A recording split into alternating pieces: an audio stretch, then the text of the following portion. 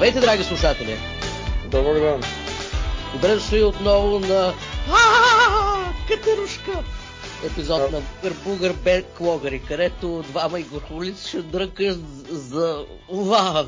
Основно за Зелда. И то основно за Зелда Tears of the Kingdom, най-голямата катерушка на планетата. Под катерушка какво точно имаш предвид? Нали знаеш тези площадки, дето имат катерушки, дето имат люлки, разпадки. Сега предполагам, че това го има и в Breath of the Wild, или това е нещо ново? Специално за Tears of the Kingdom. Но чакай малко, съм вашия личен психар Дракон и днес с мене е черното кафе. Да, окей, че дори няма нужда да се представям вече. Да се надяваме, че някой за първи път ни слуша сега. Примерно. И тук да споделя на нашите нови слушатели, че съм обещал, че като получиме 100 абоната на YouTube канала ни, ще почна да се измъчвам да уча японски език, понеже има някои Megami Tensei заглавия, които не са преведени на английски език. Докъде докарахме там? Към 60.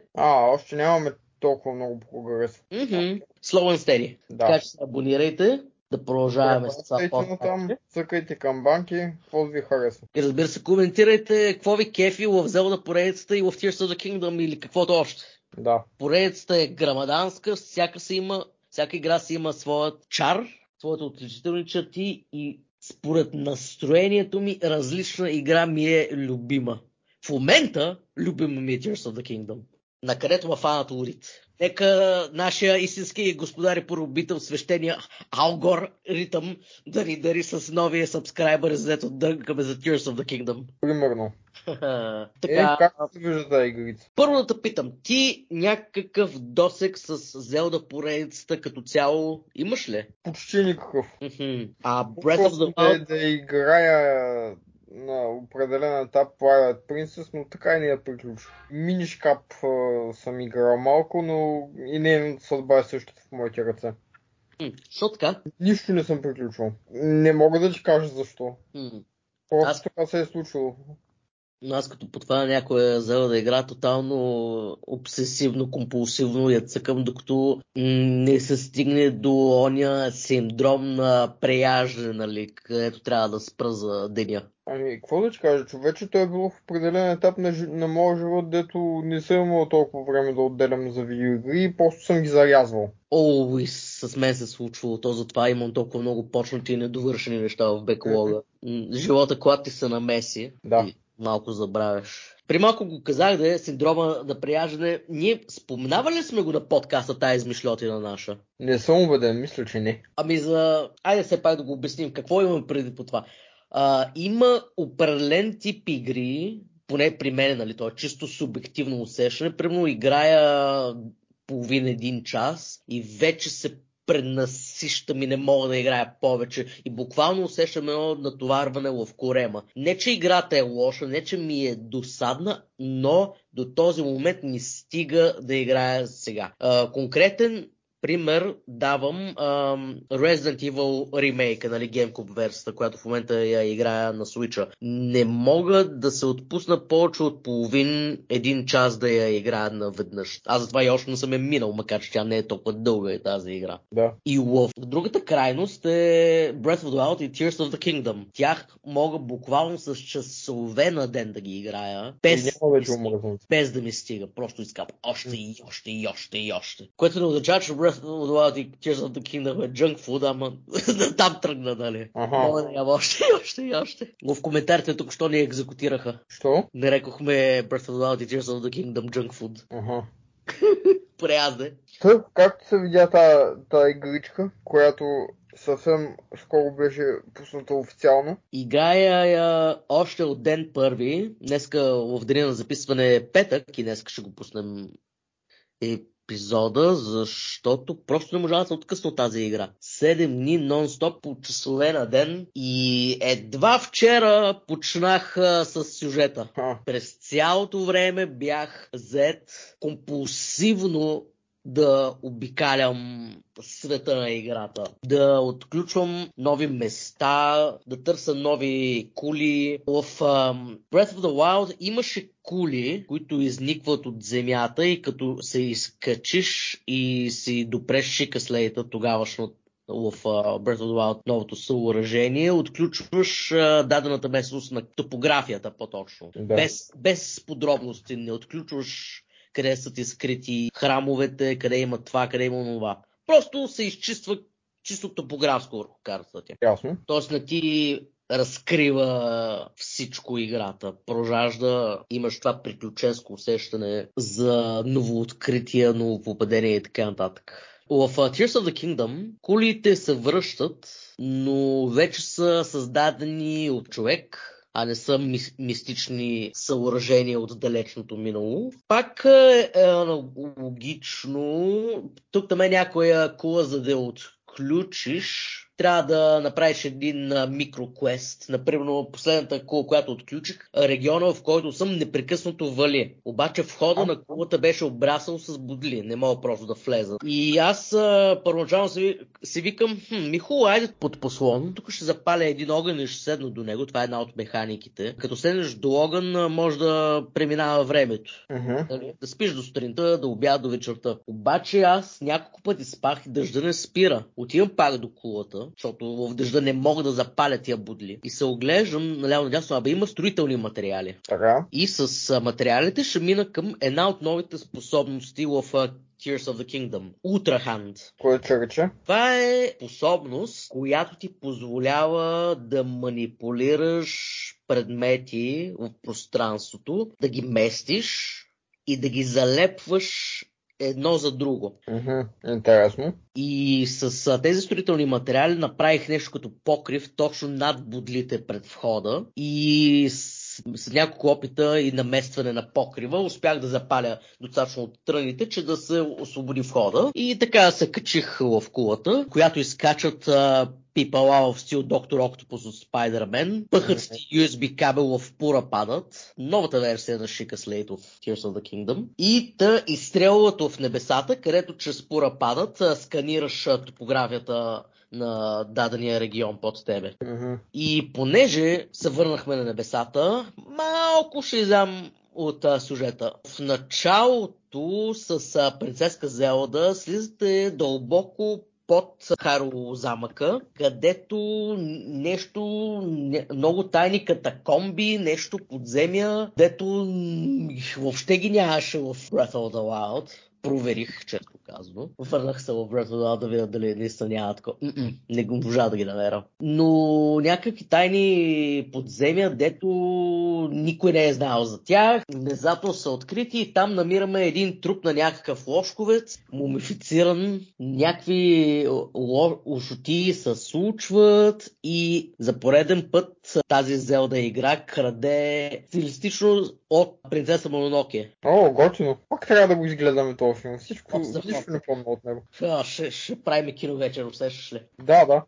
Найс.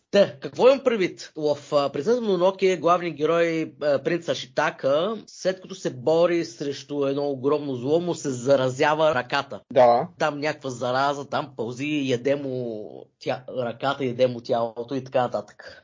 Така, колкото си спомням. Той какво общо има това с Зелдата? Този мумифициран лошковец ти заразява Master Sword-ът, легендарният меч, който единствената му идея е да унищожава такова зло. Значи, представи си какво зло е, че да надвие мечът. Заразява Master Sword-а и ми заразява и ръката. Ръката ми умира, пада. И това много готино е показано и в геймплеен смисъл, защото докато те заразява и ти изчезват всичките сърца, нали, дето ти показва здравето. Фак. Обаче, за щастие, някакъв призрак подарява своята ръка. Oh, I don't need this. Here you go. Да, призрака за какво му е ръката. И тази ръка ти отключва новите способности в Tears of the Kingdom.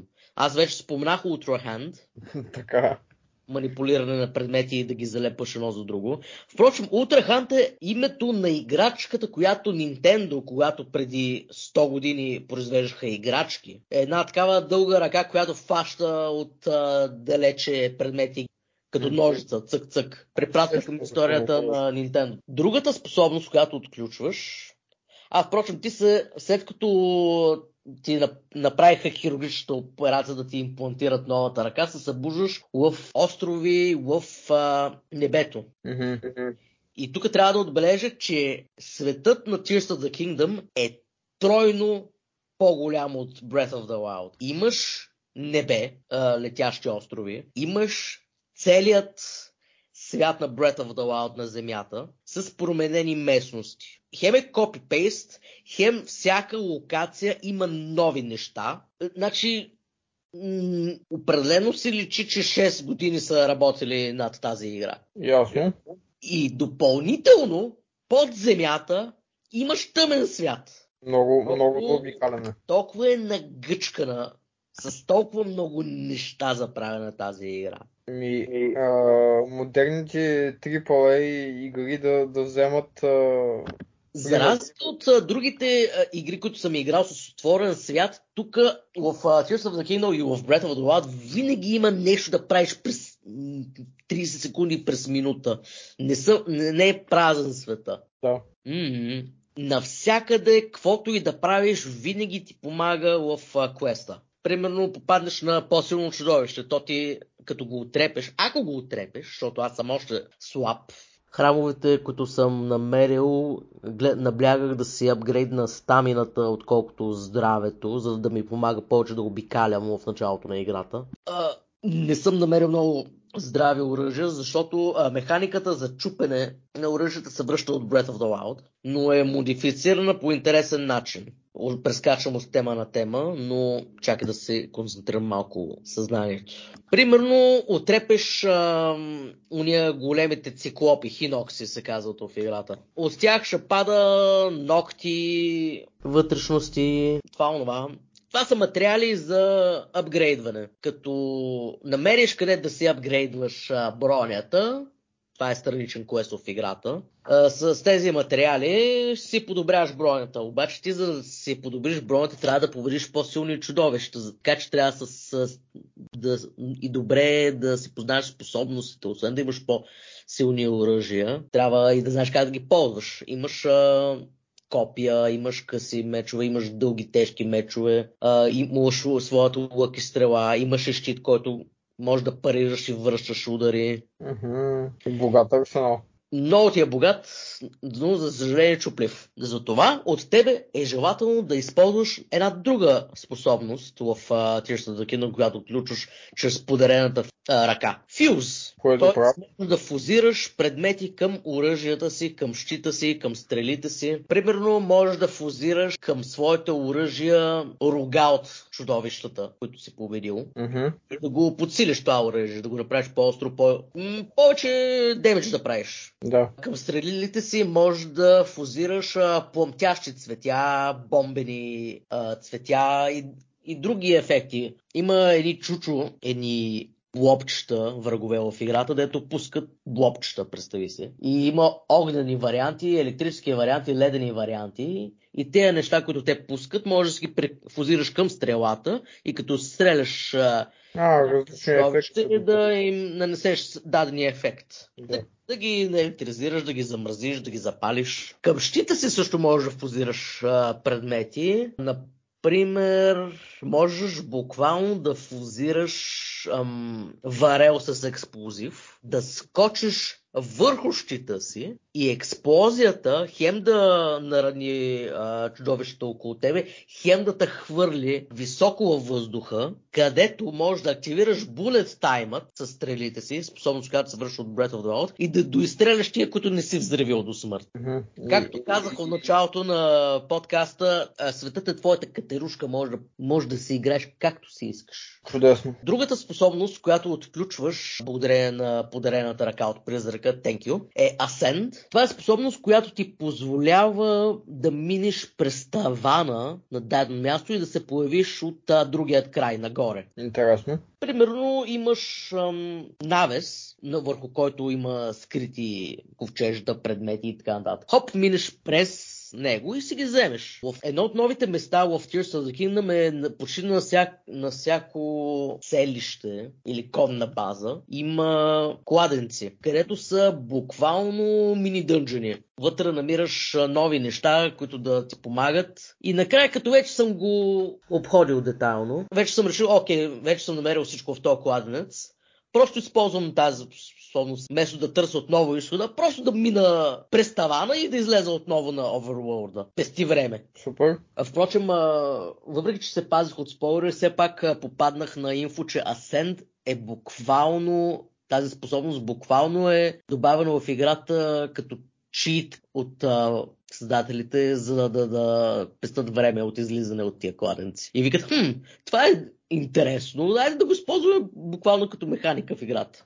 Найс. Легален чит код. Найс. Така. И последната способност, която отключваш на първоначалните небесни острови, е Recall. И как да го определя? Неща, които се движат, примерно камък, примерно... Камък се движи в небето. Да. Интересна концепция. Някой враг изстреля камък към тебе с цел да те убие. Ага. С тази способност замързяваш времето, кликаш върху камъка и камъка се връща обратно към чудовището. Удобно. Фраска. Едно чудовище преди малко замеряше от тия варелите с експлозив към мене и аз така ли? Хоп!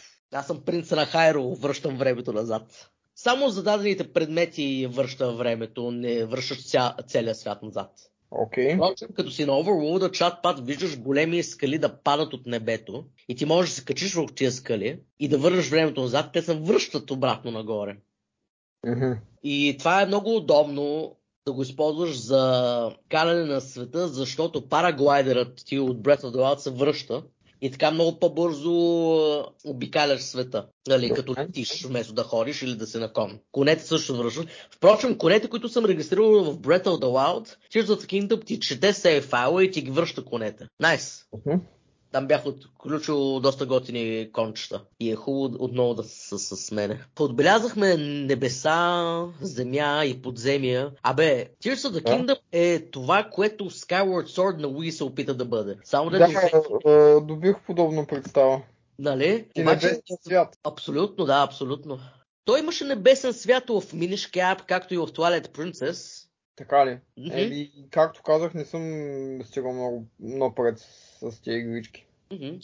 Но за разлика от онези игри, тук целият свят, небе, земя, подземие е един непрекъснат свят.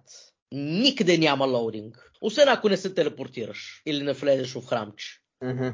Но целият свят е непрекъснат. И всичко виждаш в огромна далечина. Чудесно. Каквото видиш, можеш да го изкатериш. Добре. Направо как са го направили това на хардуер от 2015, нямам представа. Сложно, но все пак. Освен като геймплей, Tears of the Kingdom е истински шедьовър. Всичко добро от Breath of the Wild усъвършенства, изглажда и прави по-добро. Аз направо сега не ми се връща в Breath of the Wild. Да не повярва човек, предвид колко добра е вода.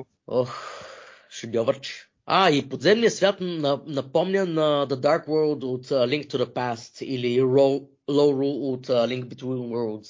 Алтернативна версия на Hyrule, само дето не е в друго измерение, буквално под него. В подземния свят има тази гнусната зараза, която те оттрепва, ала принцеса Мононокие. Има заразени чудовища, ала принцеса Мононокие. И всичко е пълен мрак. Ти имаш нови растения, които да ти помагат да светиш в тъмното. Разбира се, можеш да екипираш и огнено оръжие, което да може да осветява пътя ти.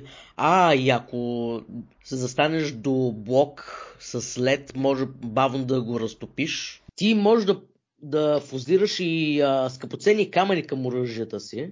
И примерно, като фузираш рубин, прави оръжието ти огнено. Интересно. Не съм фузирал други скъпоценни камъни, но предполагам, че ако фузирам сапфир, го правя ледено и като фузирам топаз, сигурно ще го правя електрическо. Предполагам, просто не ми е трябвало до сега да го пробвам, и ресурсите са ти ценни. Като фузираш ресурс към оръжието си, не можеш да го махнеш собственоръчно, но има едно селище, което ти си помогнал да създадеш в предишната игра, където едно човече ще ти помогне да ги отделиш за скромна сума. Но и пари трудно се намират в тази игра. Ясно. Като косеш трева, не ти падат пари вече. Трябва да търсиш ресурси и да ги продаваш на търговци. Това ти е един от начините. Окей. И играта е бахти чудото. Феноменално. Просто... Нали аз съм казал на подкаста, че трейлери избягвах. Нито един трейлер не съм гледал.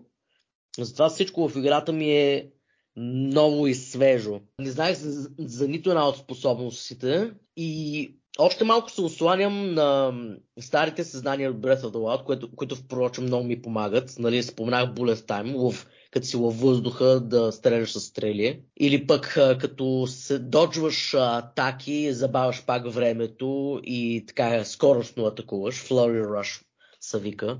Всичко е познато, но всичко е и променено също време. Страхотен баланс прави между нещата. И съм изумен, впечатлен и просто браво. Те ще да допълниш? Абсолютно нищо не се сещам. Ще те накарам ли да цъкаш Breath of the Wild на Wii U? Колко Zelda игри има преди Breath of the Wild? Няма значение. Може би, но все пак. Ти нали я прова? Колкото да виж дали диска не е надман. Да, пробвал съм. Това хубаво, че ти ми даде диски, иначе специално Switch трябваше да се взема за цялата тази работа. Вземи се Switch въпреки това. Това хубаво се кандардисвам, но кога ще го направя? Просто... Като обявят такова Nintendo новата конзола, аз може да си взема Switch, понеже се движа една генерация назад. Да, обаче, като чакаш края на генерация, вече знаеш кои са топ заглавията. Вече са още по-добре. От времето и от фенщината. Още по-добре. Та така, Tears of the Kingdom радва. Окей. Игра, която играеш и се радваш. Красиво е направена, предполагам. О, да.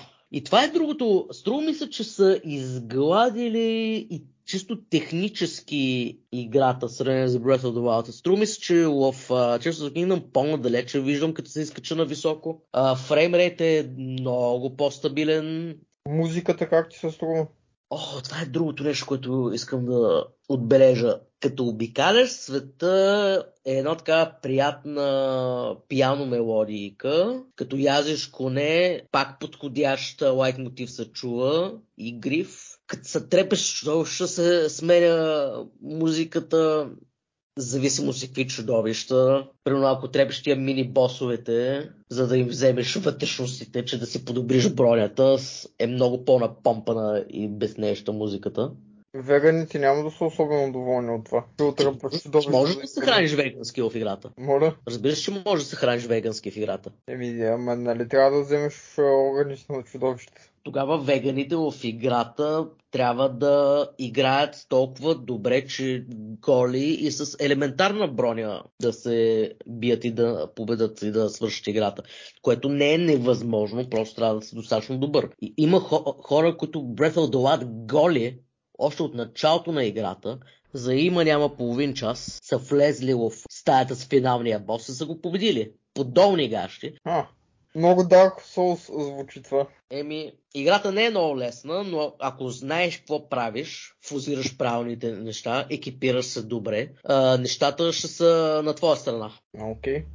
Още съм в началото на играта, както казах, твърде бях зает да обикалям света и да отключвам местностите, че да се занимавам с сюжета, но вчера минах първия дънжън на играта. Тия дънжъни, впрочем, можеш който искаш да хванеш, не е задължително моят първи да е твой първи. И там босфайт е много ме изкефи. Летиш в въздуха и го стреляш по Attack its weak point for massive damage, да цитирам Sony конференцията. Много ми харесва играта. И не мога да я пусна. Не мога да и се наситя. Играйте! Вземайте! Викам да приключваме тогава. Стига толкова. Че ми се играеш, съвършвам да играя. Айде, ще се видим пак. Ще се чуваме. До нови срещи. Чао.